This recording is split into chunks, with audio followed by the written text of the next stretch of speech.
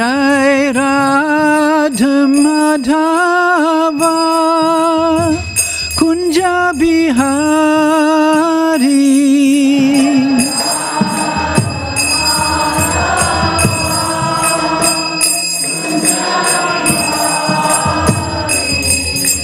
Gopi Jana Balabha Girivardhari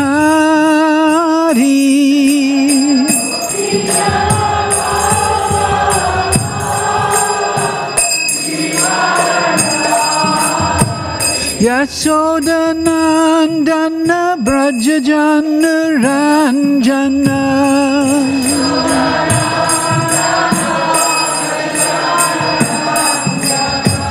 Jamuna Tira Vanachari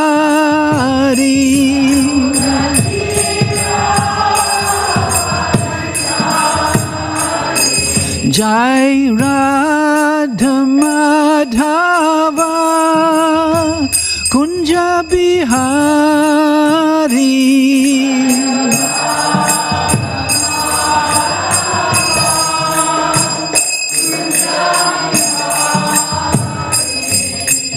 Gopi Jana Balabha Girivardhari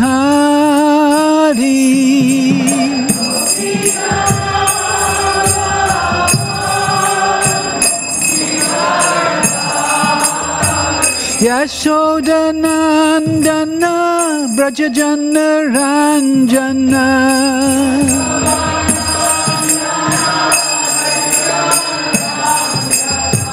Jamuna Tira Vanachari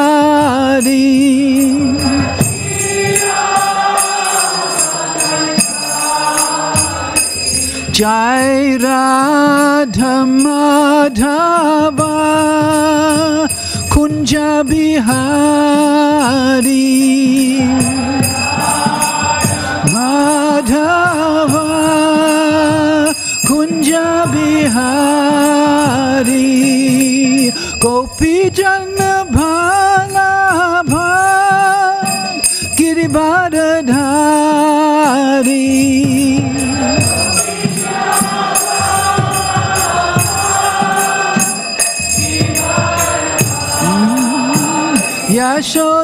Yashodanandana Brajajana Ranjana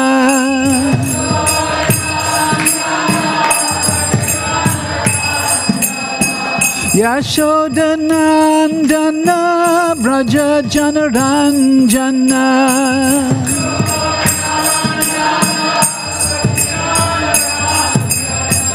Jamuna Tira Vanachari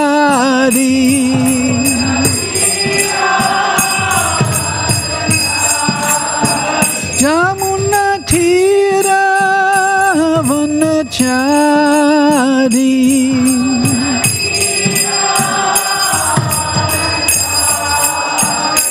Jaya Radha Madhava Kunja Bihari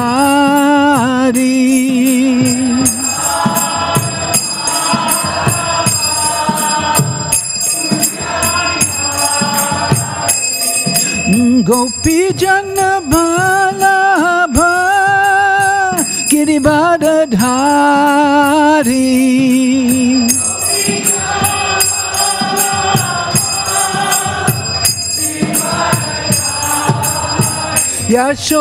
Yashodanandana Brajajana Ranjana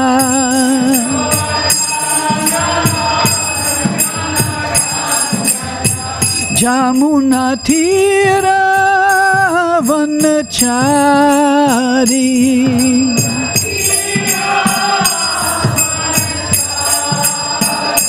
Jai Radha Madhava Kunja Bihari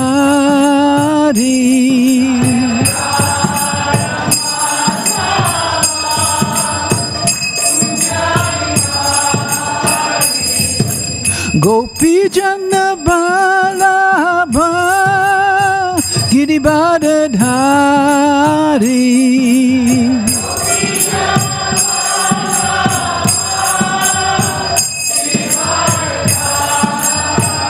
Yashodanandana Brajajana Ranjana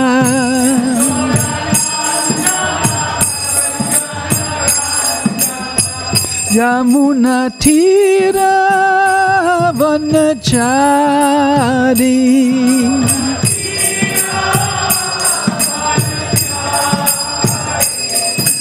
Hare Krishna, Hare Krishna, Krishna Krishna, Hare Hare, Hare Rama, Hare Rama, Rama Rama, Hare Hare.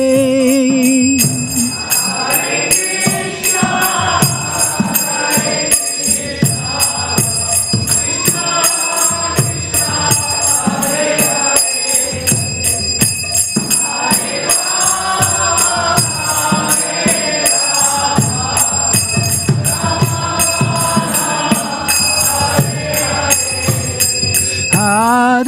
Krishna, Hare Krishna, Krishna Krishna, Hare Hare, Hare Rama, Hare Rama, Rama Rama,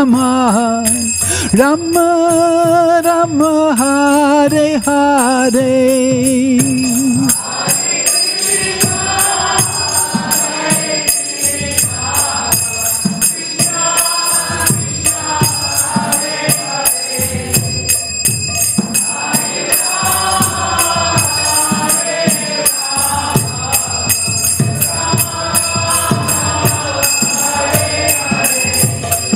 Hare Krishna, Krishna Krishna, Hare Hare, Hare Rama, Rama Rama, Hare Hare.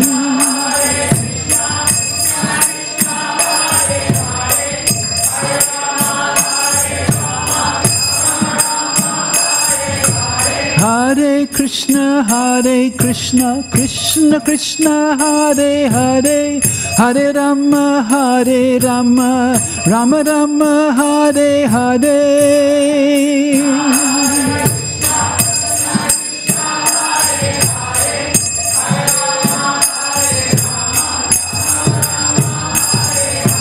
Hare Krishna, Krishna Krishna, Hare Hare, Hare Rama, Rama Rama, Hare Hare.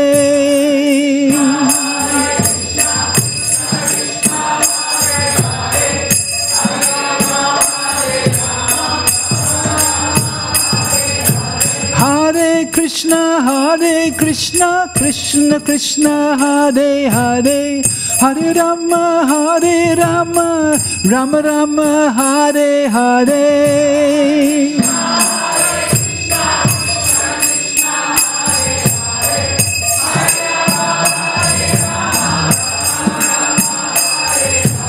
Hare Krishna, Krishna Krishna, Hare Hare, Hare Rama, Rama Rama, Hare Hare.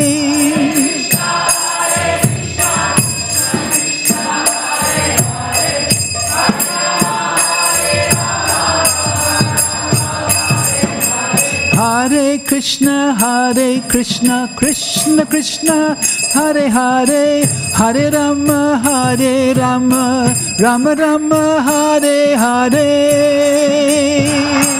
Krishna Krishna, Hare Hare, Hare Rama, Rama Rama, Hare Hare.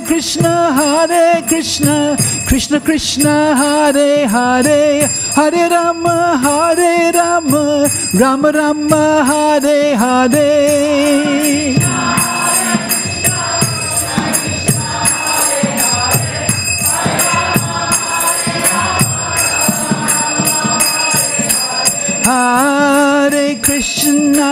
Hare Krishna, Krishna Krishna, Hare Hare, Hare Rama,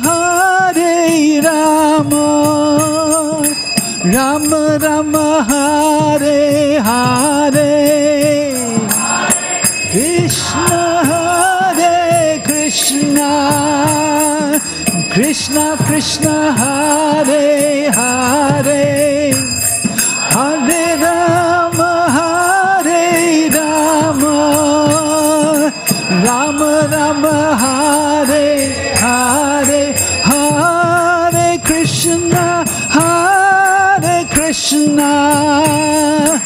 Krishna Krishna Hare Hare Hare Rama Hare Rama Rama Rama Hare Hare Hare Krishna Krishna Krishna Hare Hare Hare Rama Hare Rama Rama Rama Hare Hare Hare Krishna Krishna Krishna Hare Hare Hare Rama Hare Rama Rama Rama Hare Hare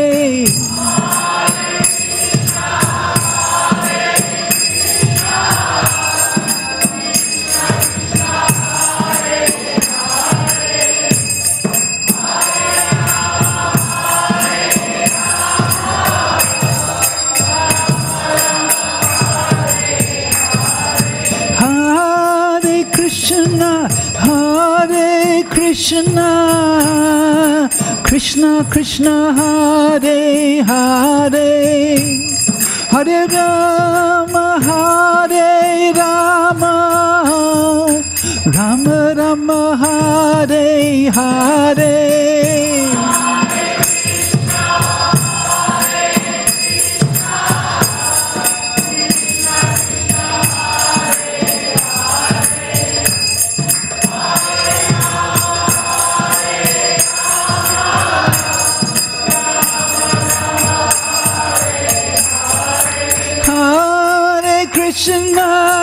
Hare Krishna Krishna Krishna Hare Hare Hare Rama Hare Rama Rama Rama Hare Hare Hare Krishna Krishna Krishna Hare Hare Hare Rama Hare Rama Rama Rama Hare Hare Hare Krishna Krishna Krishna Hare Hare Hare Rama Rama Rama Hare Hare Oh Hare Hare Hare Hare Rama Rama Rama Hare Hare Hare Krishna Krishna Krishna Hare Hare Hare Rama Rama Rama Hare Hare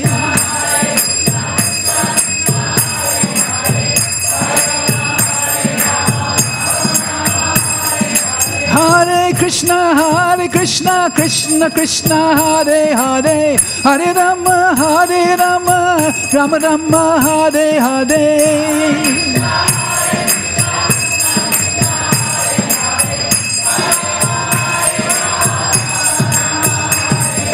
Hare Krishna Krishna Krishna Hare Hare Hare Rama Rama Rama Hare Hare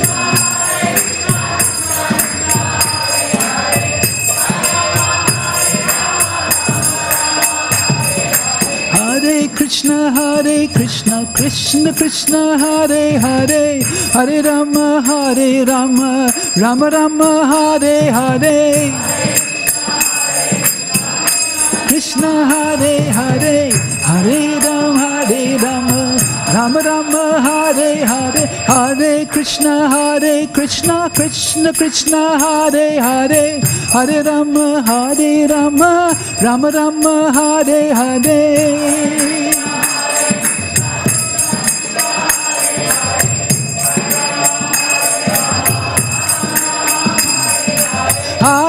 Krishna, Hare Krishna, Krishna Krishna, Hare Hare, Hare Rama, Hare Rama, Rama Rama, Hare Hare.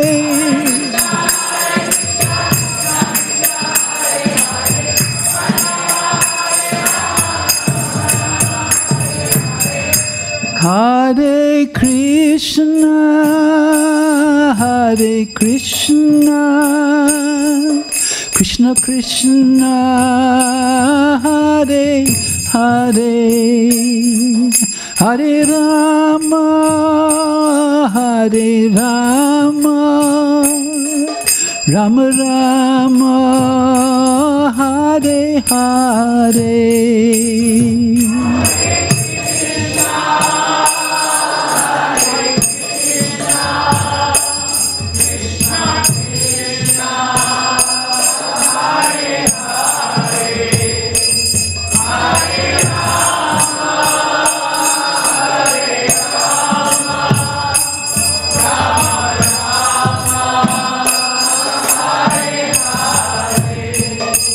Hare Krishna, Hare Krishna, Krishna Krishna, Hare Hare, Hare Rama, Hare Rama, Rama Rama, Hare Hare,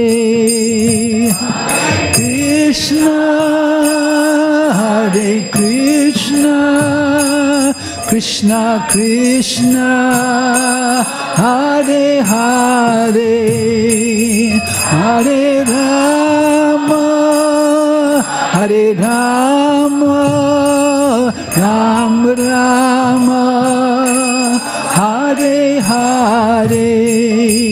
Jaya Prabhupada, Prabhupada, Prabhupada, Srila Prabhupada, Jaya Prabhupada, Prabhupada, Prabhupada, Srila Prabhupada, Jaya Guru Deva, Guru Deva, Jaya Guru Deva, Jai Guru Deva, Jaya Guru Deva, Guru Deva, Guru Deva, Jai Guru Deva, Jaya Radha Vallabha, Radha Vallabha Shri Radhe.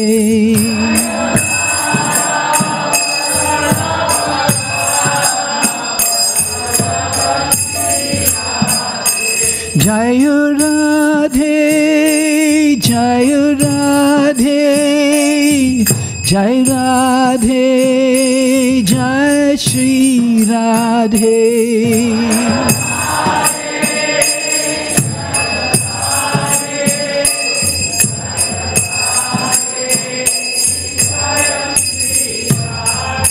Nittai Gaur Hari Bol, Hari Bol, Hari Bol, Nittai Gaur Hari Bol, Nittai Gaur Hari Bol, Hari Bol, Hari Bol, Nittai Gaur Hari Bol.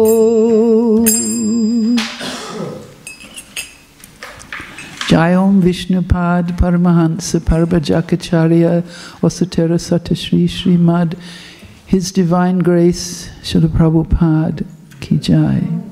Jai Om Vishnupad Paramahansa Parva Jagattarini Osutera Sata Shri Srimad, His Divine Grace Srila Bhakti Siddhanta Srila Prabhupada Ki Jai. Ananta Koti Vaishnavrinda Ki Jai.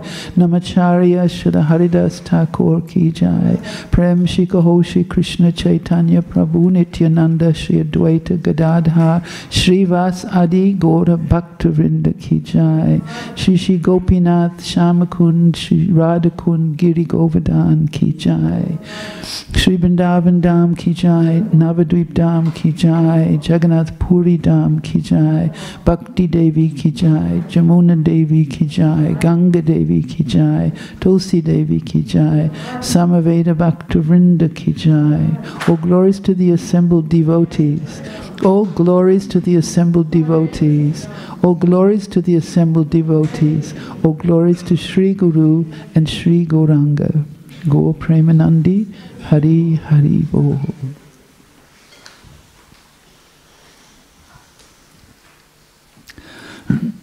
So we're reading today from 4th Canto, Chapter 24, text number 71. Yes? Yes, good. Okay. Yogadesham upasadya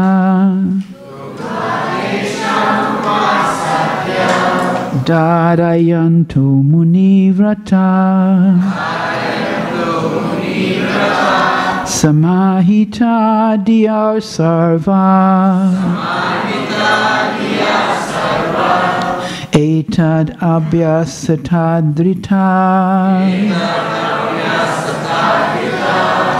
Yogadesham upasadya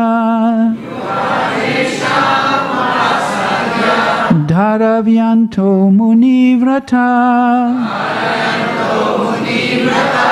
Samahita diya sarva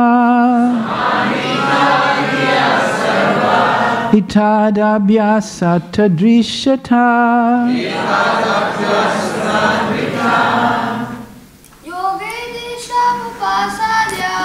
Yogadesham upasadya Dharayanto munivrataha Samahita diya sarva Etadabhyasatadrita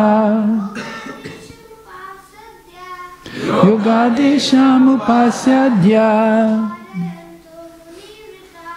Dharayanto munivrataha Samahita diya sarva Etad abhyasatadrisha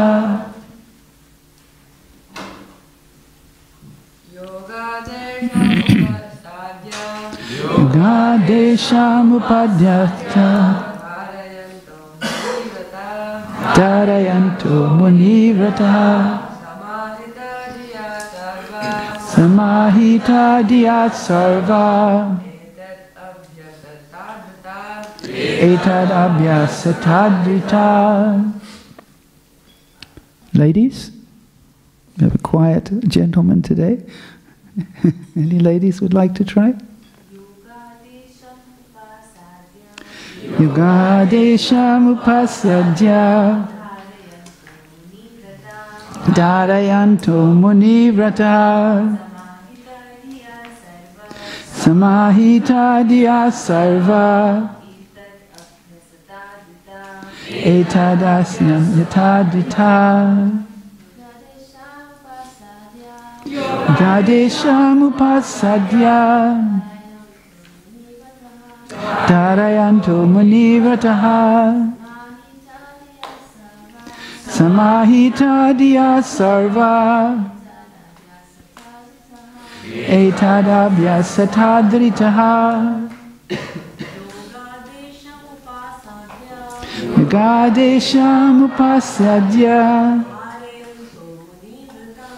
Dharayanto munivrataha Samahita diya sarva Etadabhyasatadritaha Yogadesham. This instruction of Bhakti Yoga. Upasadya. Constantly reading. Dharayantaha. By taking within the heart. Munivrataha. Take the vow of the great sages, the vow sages. The vow of silence. Samahita. Always fixed in the mind. Dhya. With intelligence. Sarve. All of you. Itat. This. Abhyasata. Practice. Adrita. With great reverence.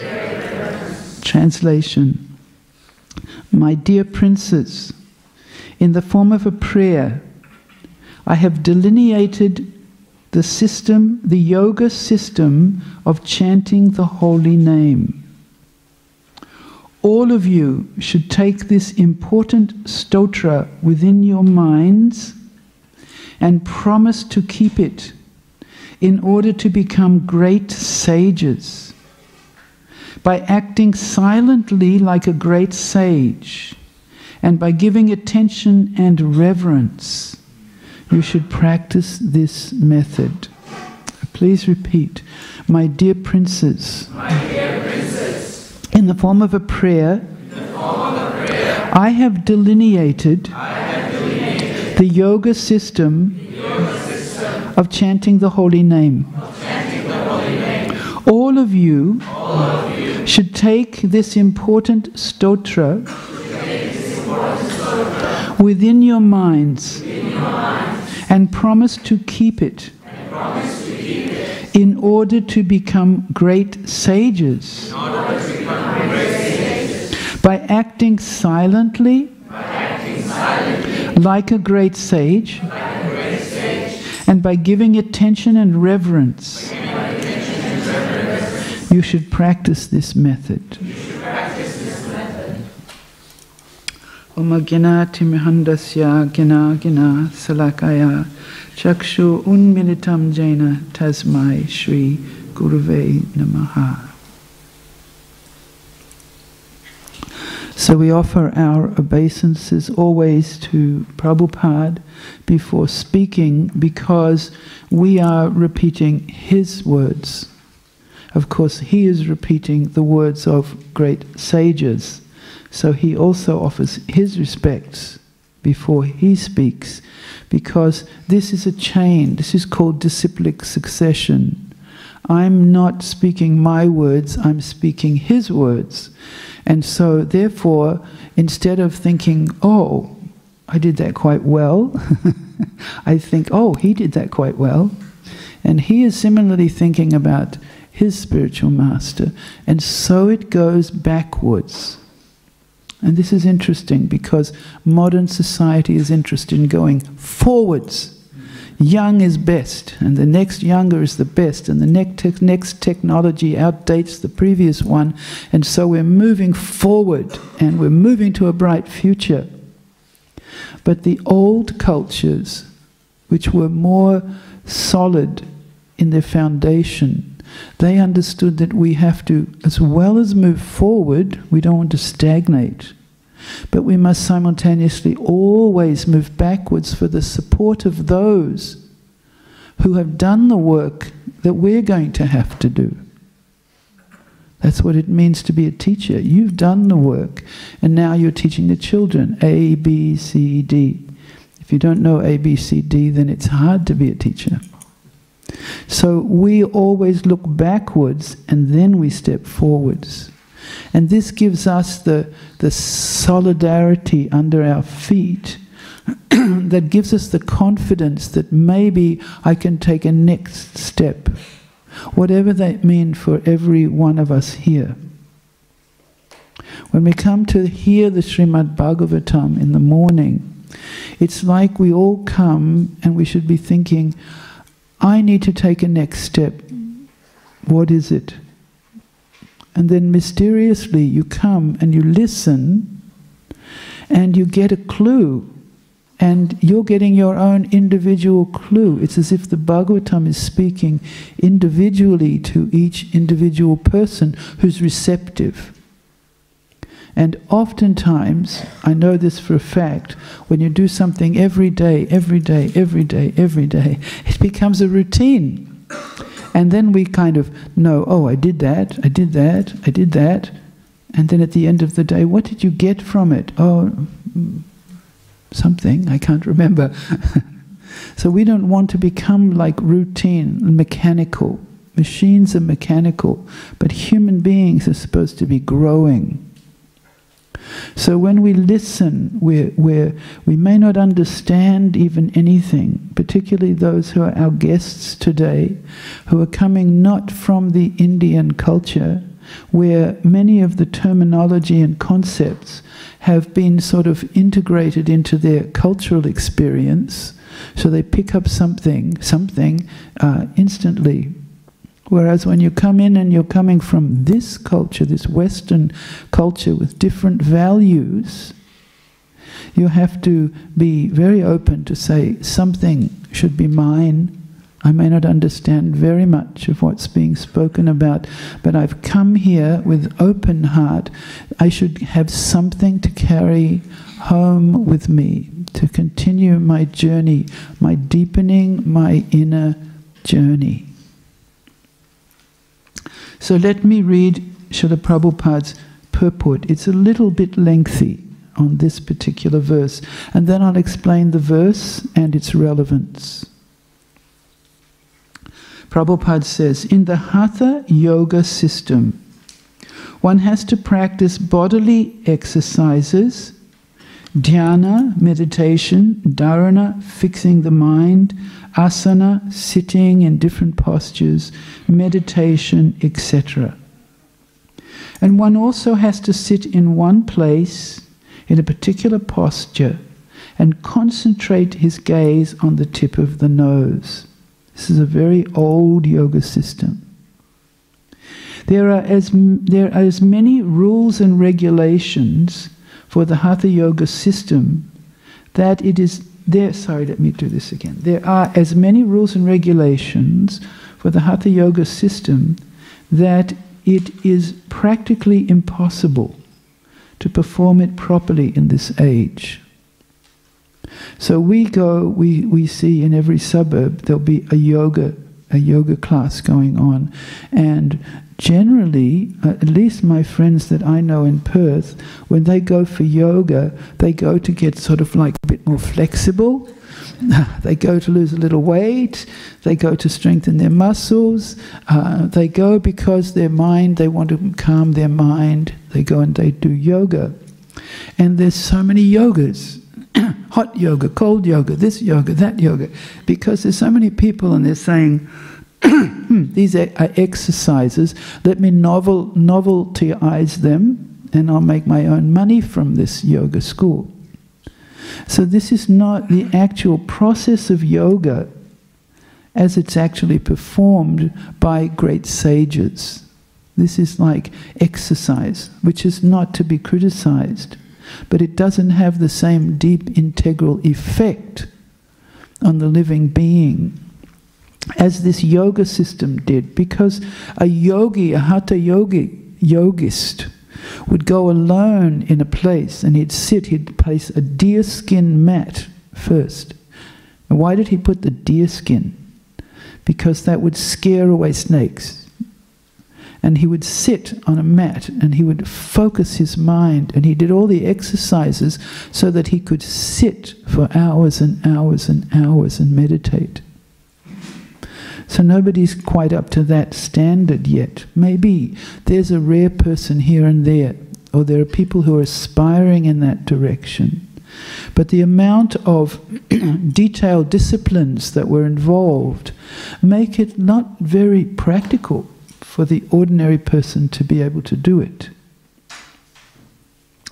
So Prabhupada tells us in this, the alternative system of bhakti yoga is very easy, not only in this age, but in other ages as well.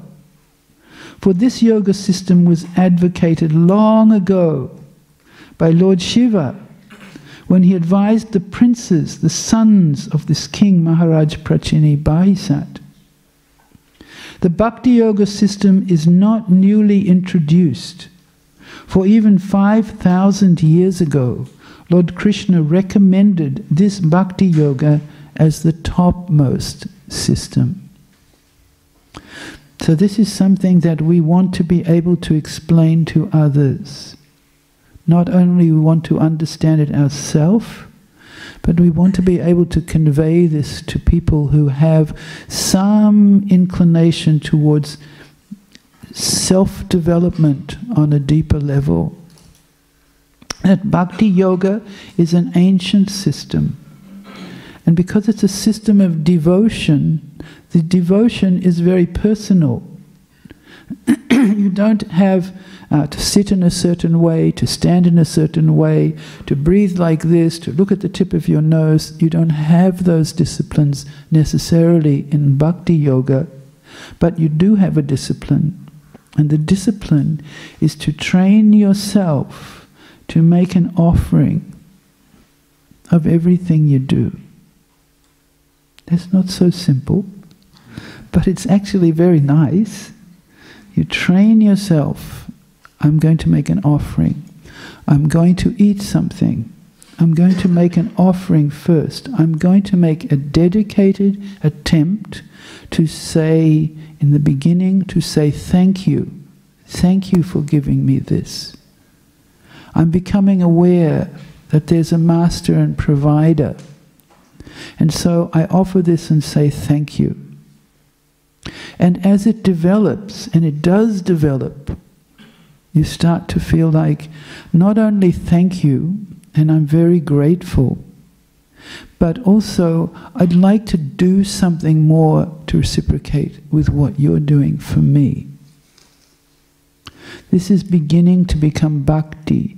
And an ordinary religion, by the word religion we mean a system of kind of worship, you're saying, listen, I'll give you this, and could you give me 10 times more? Right? 10 times, 100 times more. Here's a dollar in your box for your money you need, and now could you help me to have a really good business deal so that I can do this, this, this, and this? So this is not bhakti, and bhakti is the opposite. And this difference between the two, it's possible to make this transition on any religious path. It's not only isolated to what we teach here, although what we teach here is exemplary in bhakti. But if you're even any kind of religious person, you meet people who have evolved further in their faith, and they're developing the same characteristic. This is bhakti. So Prabhupada says, as Krishna tells Arjuna in the Bhagavad Gita, he says, Yoginam api sarvesham madgatenantaratmana Shraddhavan bhajate yomam some yuktatamo mataha. Of all yogis, he who abides always in me with great faith, worshipping me in transcendental loving service, is the most intimately united with me in yoga and is the highest of all. This is the highest point of yoga. So everything, all the ladder, if you have a ladder and I want to get up and fix the light bulb's gone out, I want to fix the light bulb. So I put the ladder up here. Anyone can do it. You can do it. I can do it. Go up the ladder. So you put the first step, you foot on the first step, then the next, till you reach very high and you change the light bulb. So you have to start somewhere on the bottom rung and you just keep going up and then you can achieve something. So this Hatha Yoga is not actually the highest rung, it's on the lower rungs. Why? Because it's preparing you healthily in a good way to keep going up the ladder. So if somebody does this Hatha Yoga or doesn't do it, but if somebody does do it, it will give you that strength of mind. It will help you to regulate your thought processes. And then what do you put in? That's Bhakti Yoga. What do you put in? You've realigned the system. You've gone up so many steps. Now do what you went up there to do. You didn't climb the ladder just for fun, or maybe you did, but somebody else is climbing the ladder to achieve something. Narottam would climb up and down the ladder for fun, right? Yes? The topmost yogi is he who constantly thinks of Krishna within himself and chants the glories of the Lord. In other words, this system of bhakti yoga has been existing from time immemorial and is now continuing in the form of this Krishna consciousness movement. The word munivrata is significant in this regard because those who are interested in advancing in spiritual life must be silent. Uh-oh. Here's a threshold we're not sure if we can cross. We all have to be silent. We're not allowed to say anything. We're not allowed to, if you look at each other, then you'll probably say something. So you should just close your eyes and be silent from now on. But Srila Prabhupada will explain this silence. Silence means speaking only of Krishna, talking only of Krishna Katha. That means Krishna Katha means to talk about Krishna, to try to understand what is this about. How do I generate some progress in my life? How does this apply to me? What can I get from this? How can I use and apply Krishna bhakti in my life? So this is silence. This is the silence of Maharaj Ambarish. He's a great Vaishnava devotional king.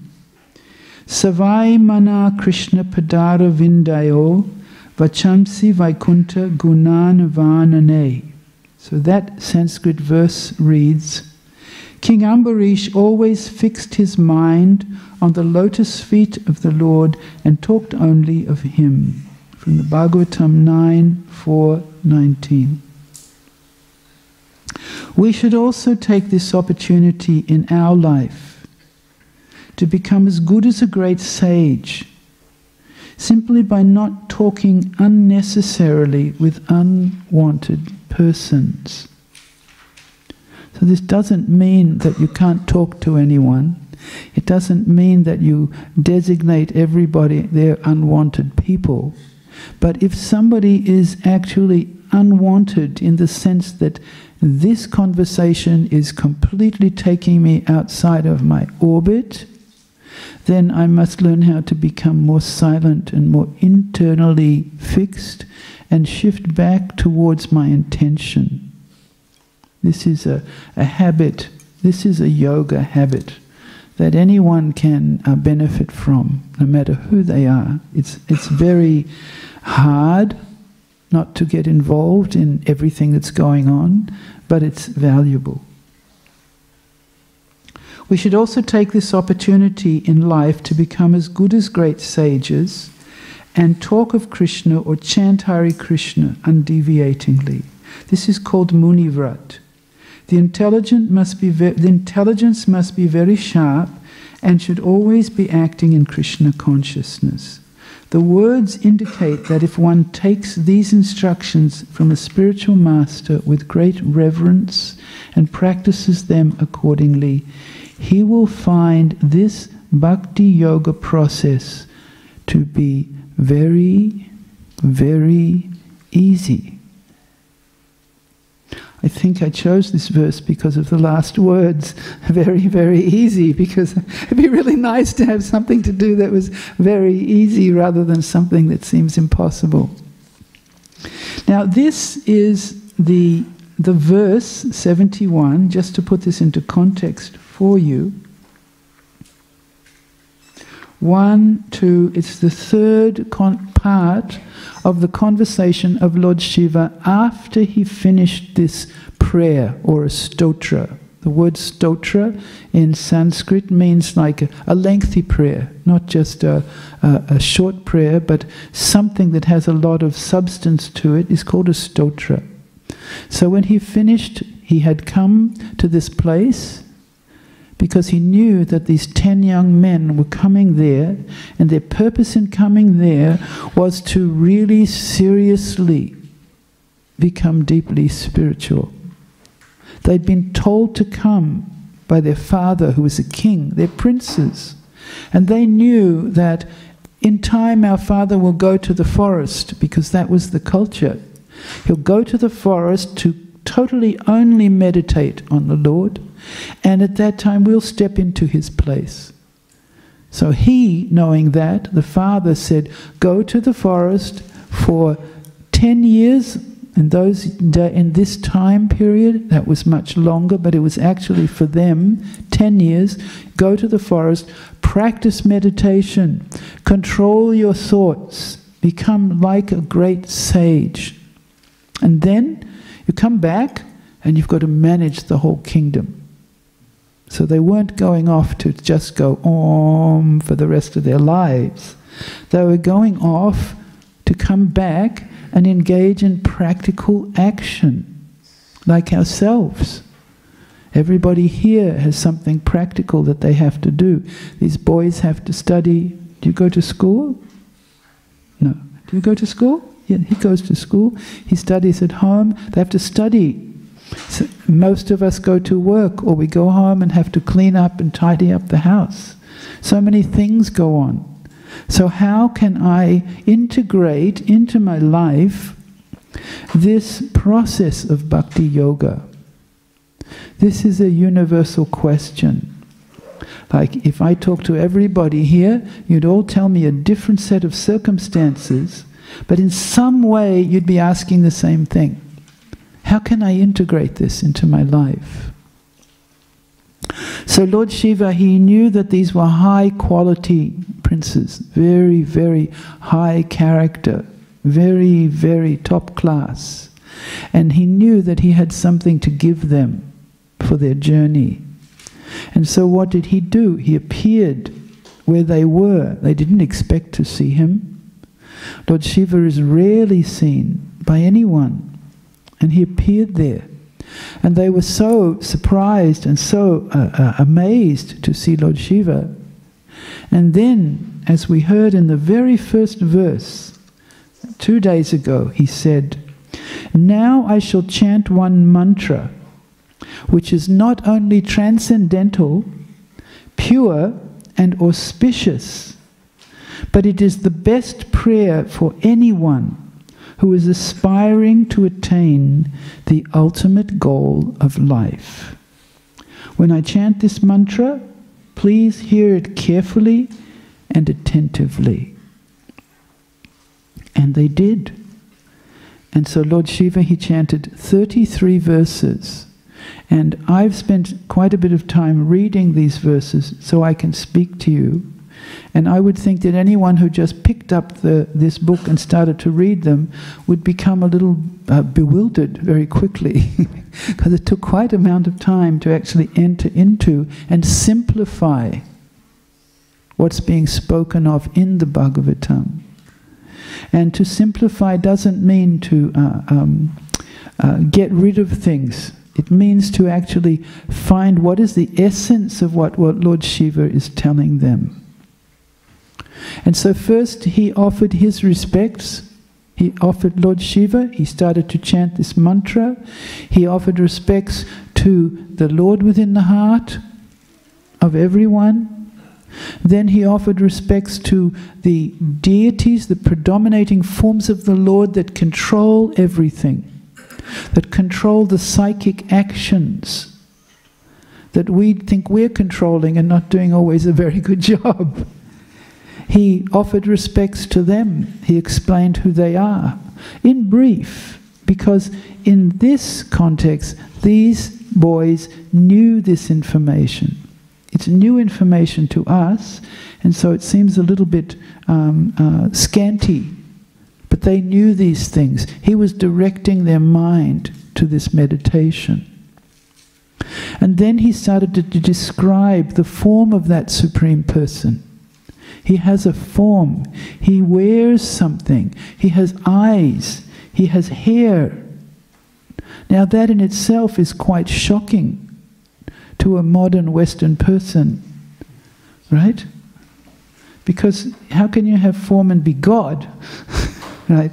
He has blue hair, he has purple hair, he has what kind of hair does he have? I would like purple hair, he'd like blue hair, I'd like red hair. How, you know, if God has a black hair, then what about the blue hair and the red hair and the purple hair that I'd like or he'd like or she'd like and so on? Then I'm missing out, you know. I don't want a God who has black hair. He plays a flute. Why doesn't he play a guitar? You know, it seems as though to us, from our perspective, looking upward, it seems like if we designate a form, we're correct. It seems like if we designate a form, we're limiting God. And so, in some religions, it's absolutely forbidden to consider that God has a form that you've created. But here the interesting thing is that this knowledge is not coming in that way, that somebody made it up, it's a novel, it's an interesting idea. But this is knowledge, as I said, when you look backwards and you find out this line of exalted persons, this knowledge has been handed down from them to us. And so it's a little bit over our heads.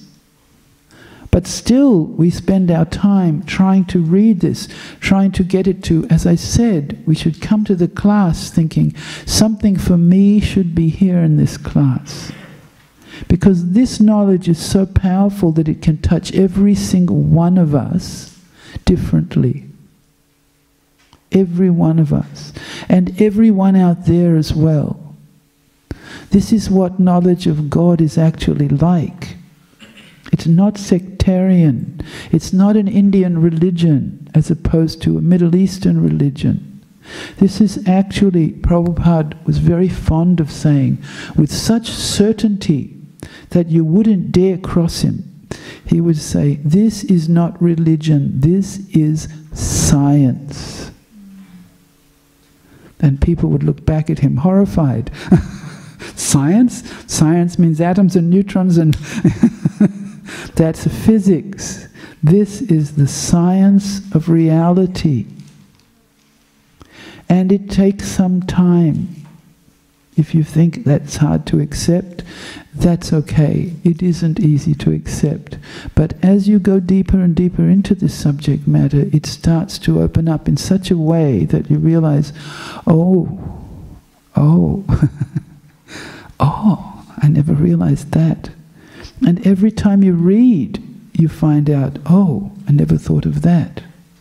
And each time you find out something, you get a little bit smaller, not a little bit bigger. Your ego doesn't inflate, your ego starts to deflate until you become more like, what would I say, instructable. You're able to now accept instructions. Because the problem is, we see sometimes with our children, if they're young and they're restless, it's very hard to teach them because they're restless and they want to go outside and they want to touch something and play with something, and you say sit down and they don't want to sit down, and you say A, B, and they go, I don't want to know anything, I just want to go and play. So we grow up and become still like that. I want to go out and enjoy, I want to do this, I want to do that, I want to find out this. And here is the instructions. So as we make contact with the Bhagavatam, slowly and carefully and naturally, not unnaturally, we start to feel like, oh, this makes sense to me now. It didn't make sense before. Suddenly makes sense. What happened? And then you see, you're making progress. You're making progress. And Lord Shiva is saying, it's easy. And we think it's so hard. How can I do this? I have to change so many things and be so different than what I am. And he's saying, no, it's easy. And this is the science of chanting. Yoga of chanting the holy name. Understand how this creation works to some degree. Meditate on that. Not in its complexity, we don't have the capacity for that. But understand something, Lord Shiva is saying. Understand these things. And then understand that there's a supreme person. There must be a Supreme Person, otherwise how come we're people? Where did our personality come from? And from these books you begin to understand there's a supreme realm that we're not even touching. And we think we're it. Human beings are it. We're taking over the world. We're remodeling things, chopping down all the trees. We need a freeway here, highway here, because I want to get from there to there fast, and I want to go on a holiday there, so we need more planes. And we need all the petrol out of the earth. Get it out, get it out. We need to just exhaust it. Why? For our pleasure. And that's what life is about. And it isn't. And therefore, we need to hear these things. And we need to hear them regularly, because they tend to go into our brain and then they sort of seem to go out again. So therefore, what do? We put them in again and they go out again. We put them in again and they go out again. But something sticks. Something sticks and it starts to build up. And this is the practice that Lord Shiva is telling these boys to do. Abhyas. Practice this. Practice this. It will be so good for you. It will only be good for you. It may be not easy in the beginning, but it will be so good for you. So he describes this great personality who he is worshipping himself. And then he says, I really want to see you. I want to see you. And then, do you know what he says next? He says, in the verses, he says, actually the only way I could see you is through the blessings of your devotees. It's your devotees who carry you in their hearts. Now that means, of course, each one of us is carrying something. But if you want to understand the person who's carrying so much that we can't even comprehend, he's seated right there. And we might look and say, well, that's just a statue. But it isn't. It isn't. I'll tell you a story. One lady told me, she was an elderly lady and she lived in Africa.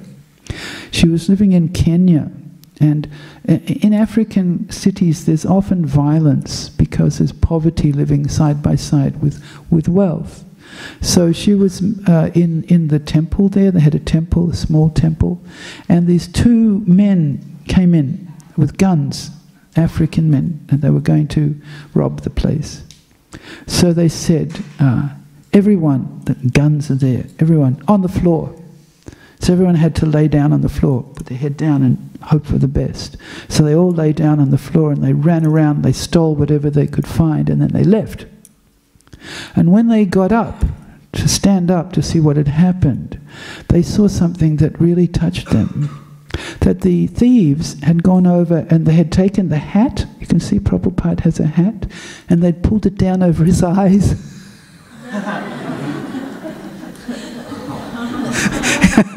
Pulled it down over his eyes. And he's clearly a statue, you could say. But they covered his eyes, don't look. So yes, you can say, this is a form made out of, and somebody very artistic who knows how to make this kind of form could tell you how they made it, what they made it, the physics of the form. But it's impossible not to notice, if you come here and pray to him, it's impossible not to notice the reciprocation that you get. So there's the physics and then there's the bhakti. And we have to learn how to manage the two things side by side. And our university system can tell you everything about the physics. One man, he studied and studied the nature of grass, and he became like expert in how grass grows. Like that's, I'm sure that's important for people who grow grass. But can you imagine, for his whole life, he learned how grass grows. And grass is growing anyway, whether he likes it or not. And too much grass is growing. Grass is growing through the cracks between the tiles outside. And grass, after a while, we put down cement. No more grass. And he studied this, and he became an expert and very authoritative. But what about this? What about this? This is the thing that Lord Shiva is saying to the boys. This is what you must make your preparation. So he said, I want to see you. He said, the only way I can see you is through the mercy of great personalities who carry you in their heart. He said, I want to see you, I want to see you. And then he started to explain different things about how this creation works from this spiritual perspective. Different mechanics of the whole creation. And eventually, he completed his stotra. And then, while he was standing there, and he told them in the form of this prayer, I have given you this, he said, O sons of the King, the Supreme Personality of Godhead, Hari, that's a name for Krishna, is situated in everyone's heart. That means you, and you. He is also within your hearts. Therefore chant the glories of the Lord and always meditate upon him continuously. Now, he's giving this instruction. He's not giving it to a yogi. He's giving it to a king who's going to become a king, who's going to be so busy with all kinds of management affairs. And yet he's telling him, always meditate upon him continuously. And then he tells him where the prayer came from. As we said, we go back. He said this prayer came from this person, who said it to this person, who said it. This is an ancient prayer. And so the boys were young men were very happy to have received this fortune. And then, almost immediately, Lord Shiva, he disappeared. So then what happened? I'm just going to finish off our story here. What happened next was they went underwater because they knew the art, the yogic art, to breathe underwater, and they went underwater for 10 years and they meditated. And they took the instructions that Lord Shiva had given as the essence of what they were going to be thinking and praying and meditating upon. And then they came up out of the water. And meanwhile, while that was going on for 10 years, 10,000 years, but 10 years, then their father, the king, he was managing the kingdom, and another great sage went to visit him because he felt that he wasn't quite aligned right with his values. Because the king was really interested in performing all kinds of rituals, religious rituals, to get rewards. And he wasn't interested really in deep spirituality. He was just performing this ritual and he would get this benefit, ritual benefit. And in the rituals, part of the ritual was that there were animals involved, and the animal would be tested. The mantra would be tested on an old animal, which means that they would chant the mantra, and if the mantra, the animal would sometimes be killed, and then the mantra was meant to bring the animal back to a fresh new life. So he's doing these rituals, the animals are experiencing their difficulties, and so Narada Muni went to see him. He is practically the sage of all the sages. And he said to him, what are you doing? What are you doing with your life? And the king explained what he was doing. And then he said, do you see what's ahead for you? And the king, and he said, and he showed him a vision of all these animals who in their next life, they would have the opportunity to do the same cruelty to him as he had done to them ignorantly. And he said, you see this? This is what you're doing. And the king was a little uncomfortable with that. He hadn't thought of that. And then Narada Muni tells him this very complex but quite fascinating allegory about a king and the king's kingdom And everything is symbolic in the story that he tells him. And he's explaining to him essentially that you have a life, you're going to enjoy everything that you want, but at the end you're going to grow old. And then after you're going to grow old, your kingdom and everything that you have is going to be taken back from you. And you're going to have to pass away. And the more that you have, the more painful that will be. If you have a beautiful house and you have wonderful children and you have so much, you're beautiful yourself and you've traveled around the world and met so many people and this thing and that thing. You might have under your bed a box full of big photos of you shaking the hand with this person and shaking the hand with that person and prime ministers and this person and that person, but they're rolled up now as photographs, or they're on your computer and you don't have time to look at them, and life has gone and it's now coming to the end. And the king heard this story, this allegory, and he said to the sage, it's hard for me to understand this. And then the sage said, I'll explain it to you better. And he explained what all the ingredients of his story were and what he wanted the king to understand. And when the king got it, he understood, what am I doing? He immediately realigned. Because of his strength, he realigned himself towards a spiritual end of his life. And he left.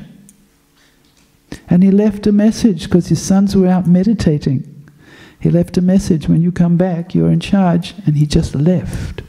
And he went to the forest because it was symbolically, the kings in those days would go to the forest and they'd meditate.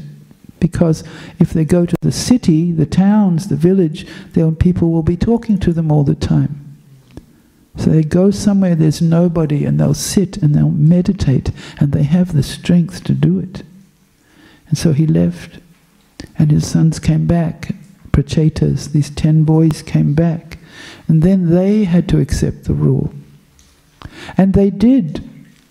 And they performed sacrifices with a higher intention. And they received blessings for what they were performing, the work they were performing.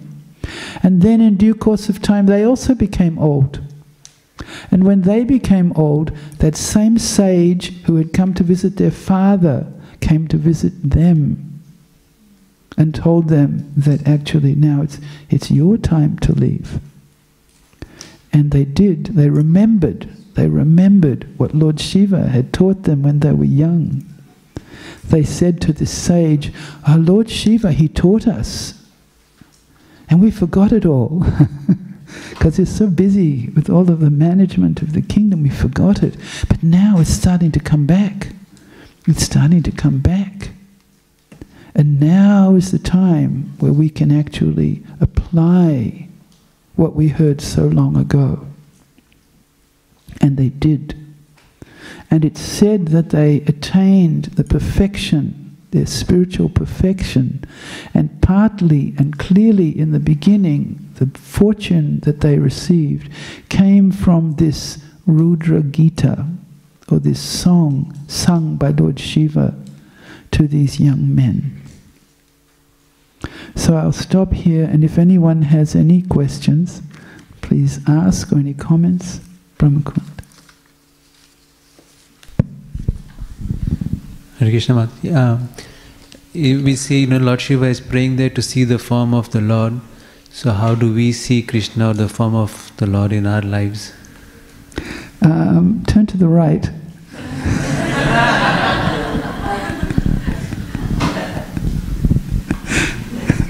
No more said.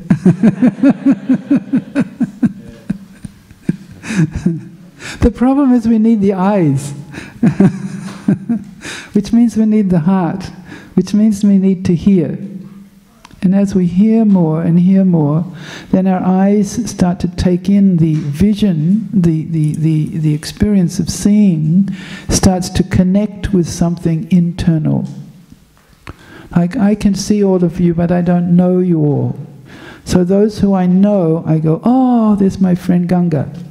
Because I know who she is. I have experience.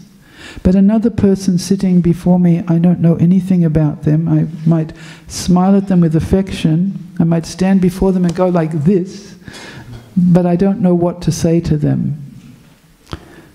So we combine what we're hearing with what we're seeing.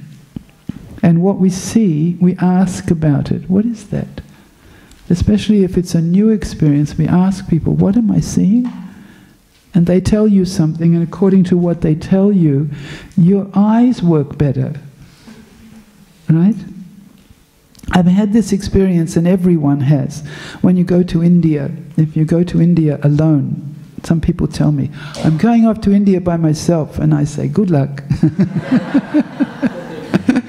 But if somebody says, I'm going to India with so-and-so who's been to India before, or I'm going to India, I'm going to stay with so-and-so who lives in India, then I say, oh, that's nice, because so-and-so who lives in India will tell you what India is like, or so-and-so who's been to India so many times can tell you, watch out for that, don't do this, this is this, and they do that because of that, and they do that because of this.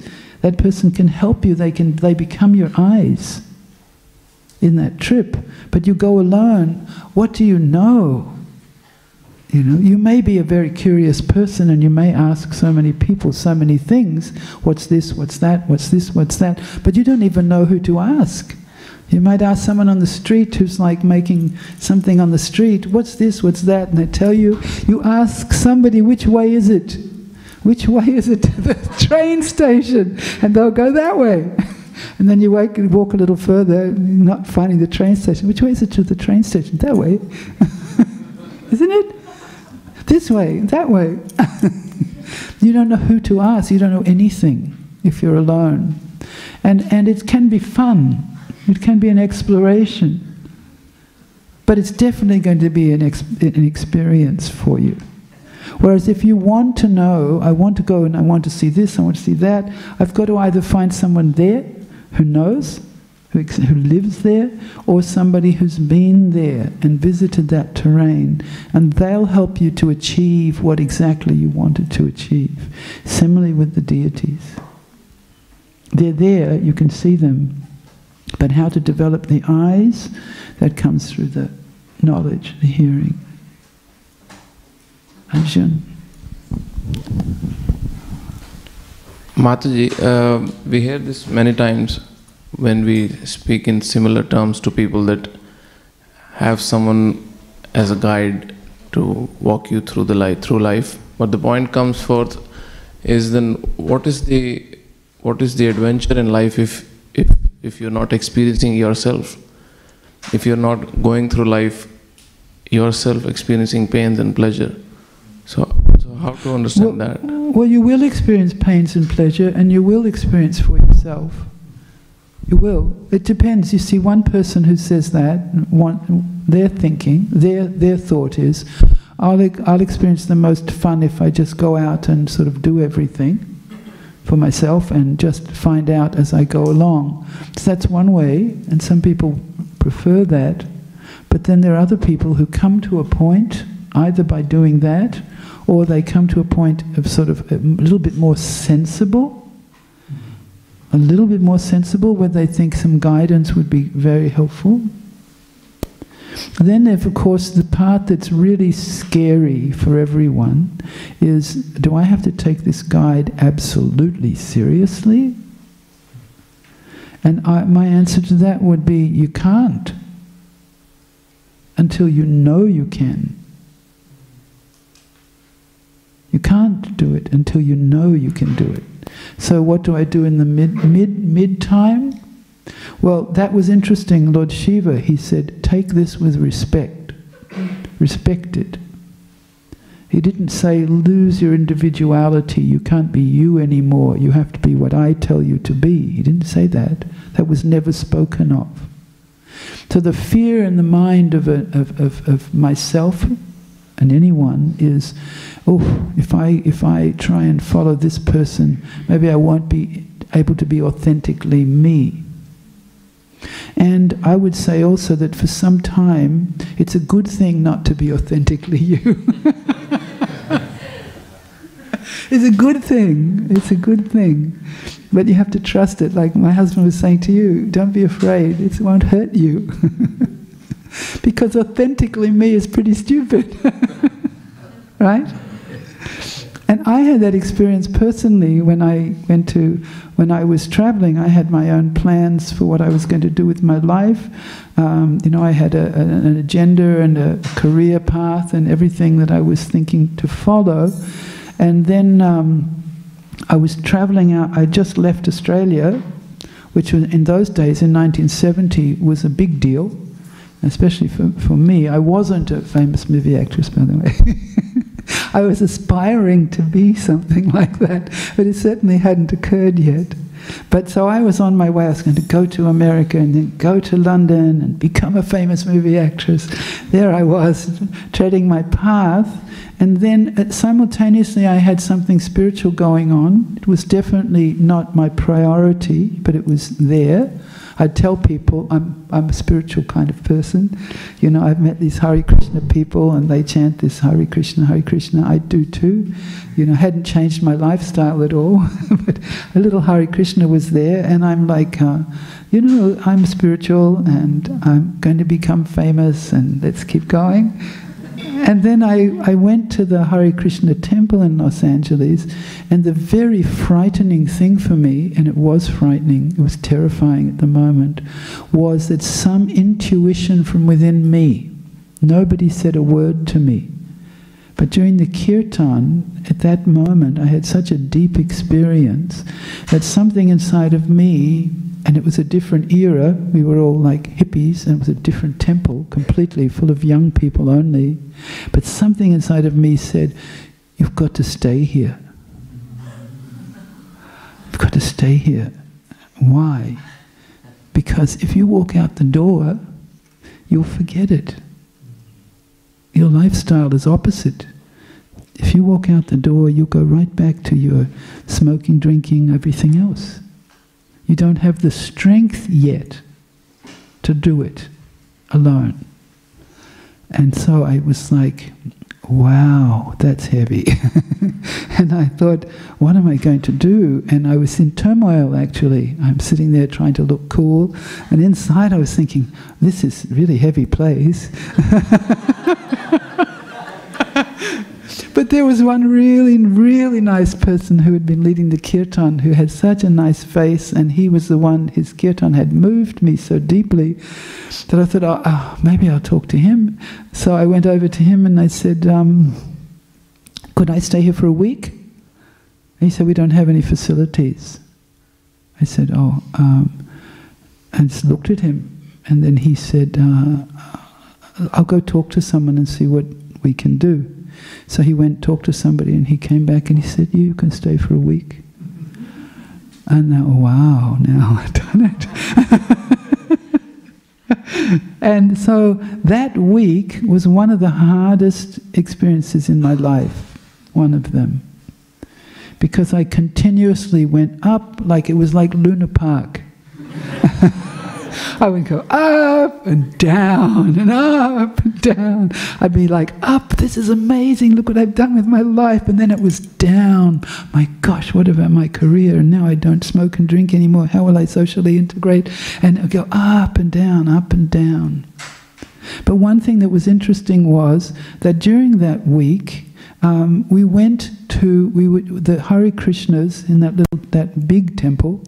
They were invited to take part in a movie as extras. You know, we walk along and sing Hare Krishna in the background for some movie scene. I never saw the movie. But we were singing there, and we went there as a group, and there I am now, sort of no makeup, my hair's pulled back. I'm wearing a simple kind of saffron sari. We always used to wear saffron. We're all dressed in saffron. I'm there, and I know I look homely. Here I am on a movie set, and over there were all these chairs, and all these actresses and actors are sitting, and over here I'm sitting with all the yoga people. And I saw them looking over at me like, look at them. And inside I was thinking, you don't know, but 1 week before I was over with you. And now I'm here. And actually, I think it's actually for the better. So it was as if Krishna said to me, you don't have to give up your career, you don't have to give up your individuality, but you do require some training. And you should accept that period of training. And I only had a 6-month visa, so my training was 6 months. And during that 6 months, by the beginning I moved in and I was, insecure and unsettled and so on. By the end I was in charge of all the ladies. Because all the others moved on to other places and there it was only me. And I'm organizing things and I think, this is funny. 6 months ago. So Krishna will move you, but he'll move you dramatically and dynamically. This is what you have to share with people. I mean, my story is a little more colorful than most, but the principle remains true for people. If you will take that threshold seriously and say, yes, something inside of me is telling me this is important, not you, you're telling me, and it's not resonating with me, I won't move an inch. But if something inside of me tells me this is really important for you now, on your journey of life, then you have to be brave enough to say, okay. Okay. Right, Luke? Yeah. You have to say, okay, this is my next step. I don't know how I'm going to make it. It's probably going to kill me. I'm going to die from not doing all the things I normally do. But I'm ready, it's my life, and I'll take it in my hands. And guidance is very important then, because the guide has to guide the person not to rush, not to throw too many things out. Hold it. I came with a big suitcase of things I'd collected from my famous career that was up ahead, and I had all these brand new clothes, and I'd got them all made, and I had a leather dress and a long velvet outfit that looked like very extraordinary, looked like a magician, and I had all these things, and I'd worked so hard to collect them all, put them together, and this was my treasure, and I'm carrying all these brand new things. And when my luggage arrived, by that time I was where I was, and I said to the lady who was guiding me, I said, can I throw all of this in the bin? And she said, no. It was symbolic of where I was only weeks before. She said, no. She said, you keep it in your little ashram locker, and then when you start feeling like, gosh, I've got to put a few more things in, I need to take a few things out, you take these things out gradually and naturally. Don't swing from here to there and then back to here again. So training has to be like that. You know the person. You have to get to know them and guide them gently forward.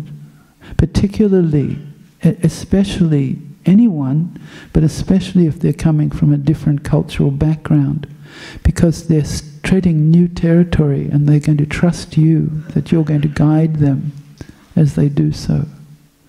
So that's the responsibility of somebody who's teaching, preaching. And sometimes it's a big responsibility at that. Hare krishna. Hare krishna. Yeah. Thank you, Mataji, for the wonderful class. Yes. Mataji, my question was, Prajna Bhari was, he had a mindset of, when he was doing the animal sacrifices, he had a mindset of liberating the animals and give them a new birth. But he didn't know that he was actually creating karma. But then, why did he get karma if he was not meaning to do that? He wasn't thinking of the poor animals. He wasn't thinking of the animals. He was thinking that in order for me to make my sacrifice successful so that I can get further progress in my life, the animals have to be there. Right, so that's different. If he's thinking of the poor animals, he maybe wouldn't kill them all. Right? Someone can say, I'm running this slaughterhouse because I'm thinking of the well-being of the animals. And you go, really? So yes, he wasn't thinking of them. Was there a quick question at the back? Yes. Hare Krishna Mataji. We're discussing about how Lord Shiva is personally coming to give the instructions and the guidance to these young boys. Yes. And we understand how it's important to take instruction from senior devotees. Yes. But sometimes this thought comes to our mind that if someone like Lord Shiva or someone such a great personality as Lord Shiva comes and guides us, yes, we will listen. But then these devotees have so many faults, and this devotee is not as perfect as Lord Shiva. So then, should I still listen from him? Well, the thing is that different people have explained that in the beginning you need to have some kind of a trust that the person who's teaching me knows significantly more than me, because I don't know anything, so I really do need to see that the person, and it may not be Lord Shiva, he only comes every now and again to king's sons. I might not be a king's son. So the person who's teaching me, they should have my best interests in mind. That's important. And later, when you've got your own footing, then you know what to do for yourself. You've had enough experience, you know what to do. Then you need guidance, but you don't need guidance in that tender way that you do when you're first starting on the journey. So then somebody who's just a little more advanced than you, who may have a few faults, but they may have a few pearls of wisdom, you might be able to say, thank you for that, and that's useful for me now. But in the beginning, you definitely need that sense that this person, I can trust them. And that's the weight of responsibility on the people who are teaching and preaching. And that purifies them by carrying that weight. Otherwise they might think, oh, I know so much, I don't need to do anything. I'm already kind of somewhere. And these people are nowhere. So that always is the discipline for the person who's trying to speak. And we're encouraged to speak, and sometimes we get a bit scared speaking, because not only are we speaking, but we know we have faults, right? I know I have faults, and here I am sitting speaking to other people. So then I have to become very honest with myself and with others. Listen, this is all I am, but I'm repeating something that I heard back there. Came from there. It might help you too. And I'm trying to follow it. I'm not doing a very good job all the time, but I'm making my effort to follow it. And to the degree I'm trying to follow it, it's very powerful. Right? So I'm not saying I'm the example, but I'm saying it's working for me and I'm trying to move forward. So why don't you see if it works for you as well? Jai Sachi. Hare Krishna Mataji. Yeah, Hare Krishna. When Brahma Kund asked that question, how do we see Krishna? And you also mentioned that story about those thieves who covered Prabhupada's eyes. Yes. We had a similar incident in Fiji when we were doing Rath Yatra, Padyatra. So we had life-size deity of Srila Prabhupada, which we took from one place to another place, and we had evening programs done everywhere. Yes. And one of the guests came and said to me, he said, you see that person?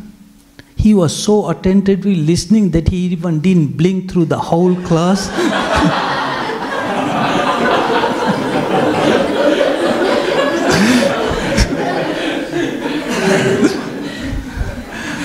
So my question is, we know Prabhupada, actually they had more faith in Prabhupada than we have, I have, after so long. Yes. We know Krishna is there. Yes. Just like you said, just then look to your right, Krishna is there. How do we come to that stage where we can start seeing Krishna as Krishna in his deity forms, rather than just, come here, pay quick dandvat, and we have done your job and go. Yes. There's two things. When Krishna didn't want Mother Yasoda to bind him, and she tried to bind him up in that story, there were 2 inches that were too short, 2 inches. 2 things are needed. One thing, if you want to bind him, if you want him to become attracted to you, to show himself to you in his full form, then you have to first of all be very eager to get his mercy. You have to be ready to say, please, I really, really, really want this. And so then you'd say to yourself, wow, I don't really, really, really want it, and my mind goes everywhere. What's the hope for me? And the answer is you keep trying. And the other thing is you have to do your side. You have to develop your devotion, and then you have to ask him to reciprocate with your devotion. And there's no escaping, as Lord Shiva said, the abhyasam, the practice. He told them, practice. And very soon you'll find this is easy. But practice has to be there. So that's why we come together every day. And some of us, all of us, and myself included, have other things that I have to do in the mornings. So I don't come every day to a temple. I don't even live in Melbourne. And where I live, I have some temple in the house. So I have something set up, and anyone can do that. I have a place where I have some central focus. And I try to sit there when I chant, not sit in front of the computer. And I try to stay there when I chant. I try to light a candle. Now, many of the devotees here have beautiful home altars. But if you don't, you can make something very simple. Krishna's not interested in the elaborateness. He's interested in this, and we shouldn't be worried about the elaborateness. We just put some attention there.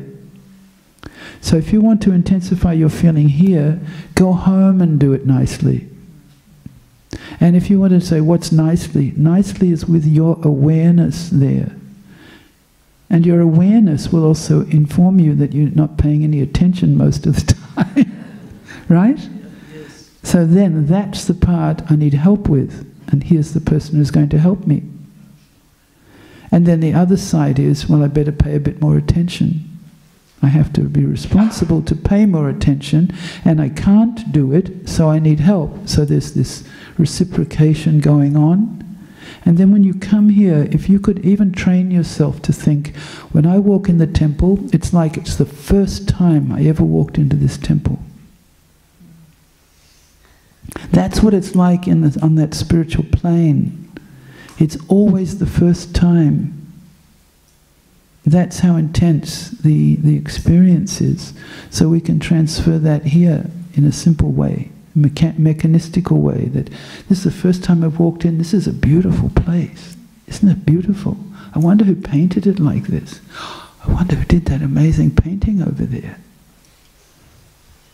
Look at that. Instead of walking in and you sort of scan, oh, I know this place, I go here every day. I didn't see anything. Who painted that painting? When was that painting painted? That painting was painted in the 1970s. Prabhupada saw that painting. You stop, look at anything, and you start to feel, oh, this is really something. Yeah? Thank you. There's our challenge. For those of us who are practicing, there's our challenge to refresh all the time. Haribol Prabhu. Thank you for your story. Yes. Hare krishna Mataji. Hare Krishna. Mataji, you mentioned like if we're doing something every day, it becomes a routine. And also it becomes mechanical. Yes. Like if we're coming to the temple every day and doing the same services, it becomes mechanical. Yes. But I've also heard Prabhupada say that you have to fake it before you make it. Fake it before you make it. There you go. So I'd like to ask... Practical piece of advice. So I'd like to ask that the routine we're following since long, how do we get to know that it is not mechanical, but it is actually spiritual? And that now we're developing a taste and love for Lord Krishna. Well, Prabhupada used to say, you just, if you have a pot of hot water and you want to see if it's hot, what do? Put your finger in, oh, it's very hot, right? You experience that it's hot. So it's not, it can be, and it often is with all of us, that it's both spiritual and mechanical. It's not either or. It's spiritual and it's mechanical. But the mechanical element seems to sort of make it not so hot. It doesn't feel hot to us. It doesn't inspire us in the same way. So we've been faking it for a long time. We start saying, I want to make it, I want to make it, I'm sick of the faking it. And that's a very healthy sign, and that's a sign of a particular level of advancement. So when you get to the point where you don't want to fake it anymore, you want to make it, then you start upping your efforts.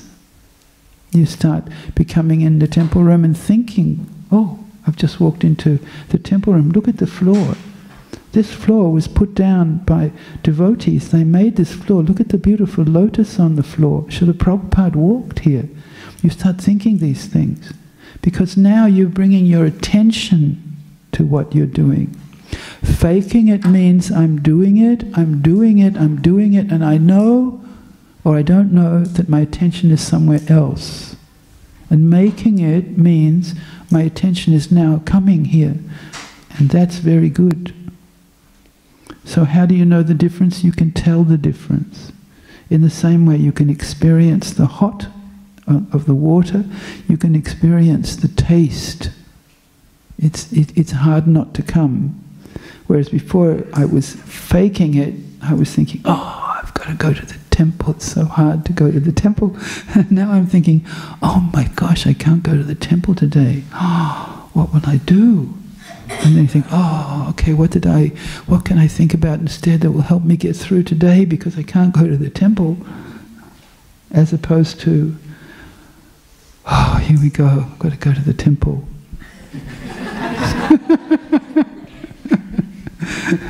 Any honest person knows that they have had that experience. Yeah? Thank you, Mataji. Okay, thank you. You always ask good questions. Thank you, Mataji. Yes, Luke. Thank you so much for this wonderful class. Again, amazing. I noticed on my journey that many of us, especially people who are not really so spiritual at the moment, they have this idea that they don't want to be dependent on anything or have to rely on anything. Yeah. Like what you was just mentioning then about, oh, I don't have to, now I can't come to the temple, damn, I really want to go to the temple. Someone would be thinking, yeah, well that means you're relying on something to give you something, you can get it all for yourself. Yes, so, yes. What can you do to help? Okay, let me ask you a question, a personal question. Please. Yeah, when you were in your heyday, I know a little of Luke's history. He told it to me. Did you rely on some kind of substance? Yeah, for sure. So you were already relying? Yeah. Ah, there's a key. Yeah. Right? And you? The same thing? Yeah. You're already relying. Yeah. We're always relying on something because we're insufficient. It's the nature. We're so small that we're insufficient. This world is so big. Actually, we're insufficient in our constitution, and so therefore we rely on something. So we can rely on some kind of a substance that can alter our way of thinking, so that we feel like everything's really good. It might not be. Or we can rely on somebody who says, listen, this is going to take you down to ground. It's going to ground you. And it's going to give you what you're really looking for. So yes, you know now that you were already reliant on something else.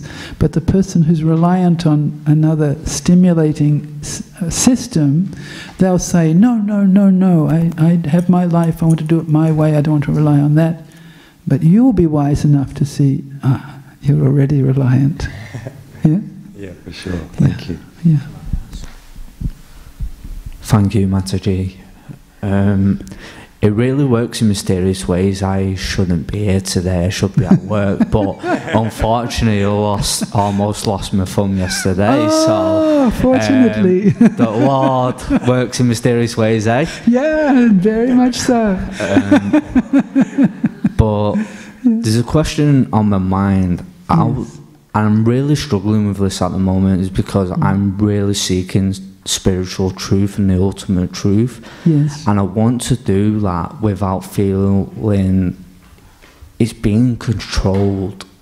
Like, I always believe spiritual truth's about liberation. Liberation. Liberation, yes. Complete freedom. And I've listened to a lot of people, yes. And I feel I'm getting all this information, but it's becoming yes. overwhelming too much. Yes. One person's saying do this, yeah. do that, yeah. another person saying do this, do that, yeah. and I'm like, you know, how do I know? I'm listening to my heart, and I know something's working because the way I feel in kirtan and the way I feel when I chant, there's something really opening up in my heart. Yes. But I want to do that, and I want to experience God and Krishna without feeling I have to do this, this, yes. every single yes. day. So yes. what do we do? Well, I would say the first thing I would say is that you're at a certain point of your journey, and it's an awkward spot, like I was when I moved in that temple. It was very awkward. I felt like sort of all thumbs, as they say. And so it was really hard for me to really gauge even what I was doing. I also knew so many things. Before I came to Los Angeles and moved into the temple, I was into transcendental meditation. Mm-hmm. I don't know if that's still around. And what happened to me was I was doing this transcendental meditation because we didn't have the internet, we didn't have YouTube. I couldn't find out about everything like you can. So I was doing that, and I'm Hare krishnaing at the same time, going backwards and forwards between the two. And at a certain point I thought, I wonder if these two are actually go together. You know, I got a bit of a breakthrough, and I thought, I wonder if these go together. And so I went to the transcendental meditation people, and I said to them, you know, I'm doing this Hare Krishna thing as well. Do they work together? And the person in the Transcendental Meditation Center said, you know, this meditation is enough in itself. This is going to get you what you want. It's going to bring you, if the sound vibration is going to free your mind, it's going to do all of these incredible things. You don't need this Hare Krishna, whatever that is. And so I went to the Hare Krishna Center, and I said, listen, I'm doing transcendental meditation and Hare Krishna together. Do they go together?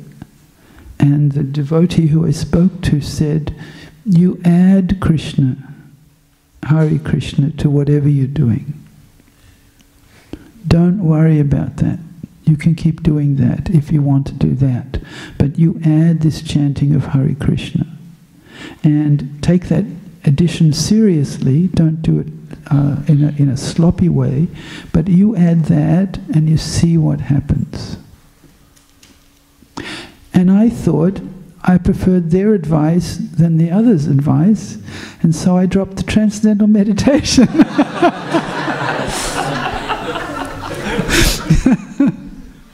I didn't know what Hare Krishna was, but I might as well do that one. Yeah. So there's going to be so many people who tell you so many things, and they all have something to say, and they may have some grain of truth, or they may not. They may be faking it till they make it. But they'll tell you different things.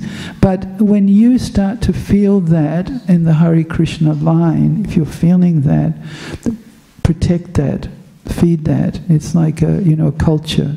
In yoga culture, feed it, because it will grow if you feed it.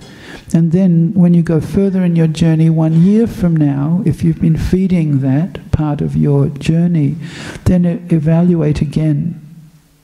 Yeah, and don't worry that right now things are a bit confusing. Just listen to Luke. Thank you. He's your English buddy. Yeah, even Luke could be a bit extreme at sometimes. I'm like, wow, I need a break from you, mate.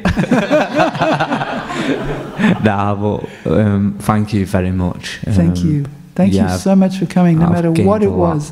It doesn't matter. I've got 2 of them, so, this is worth the sacrifice. Good. Oh, thank you very much. Thank you. Thank you. Any other questions? Thank you. So nice to see you both here. Yes. Hare krishna Mataji. Yes, Hare Krishna. You mentioned that devotional service is very, very easy compared to all other paths. Yes. But if you see, to be honest, if any be devotional honest. service... Are your parents here?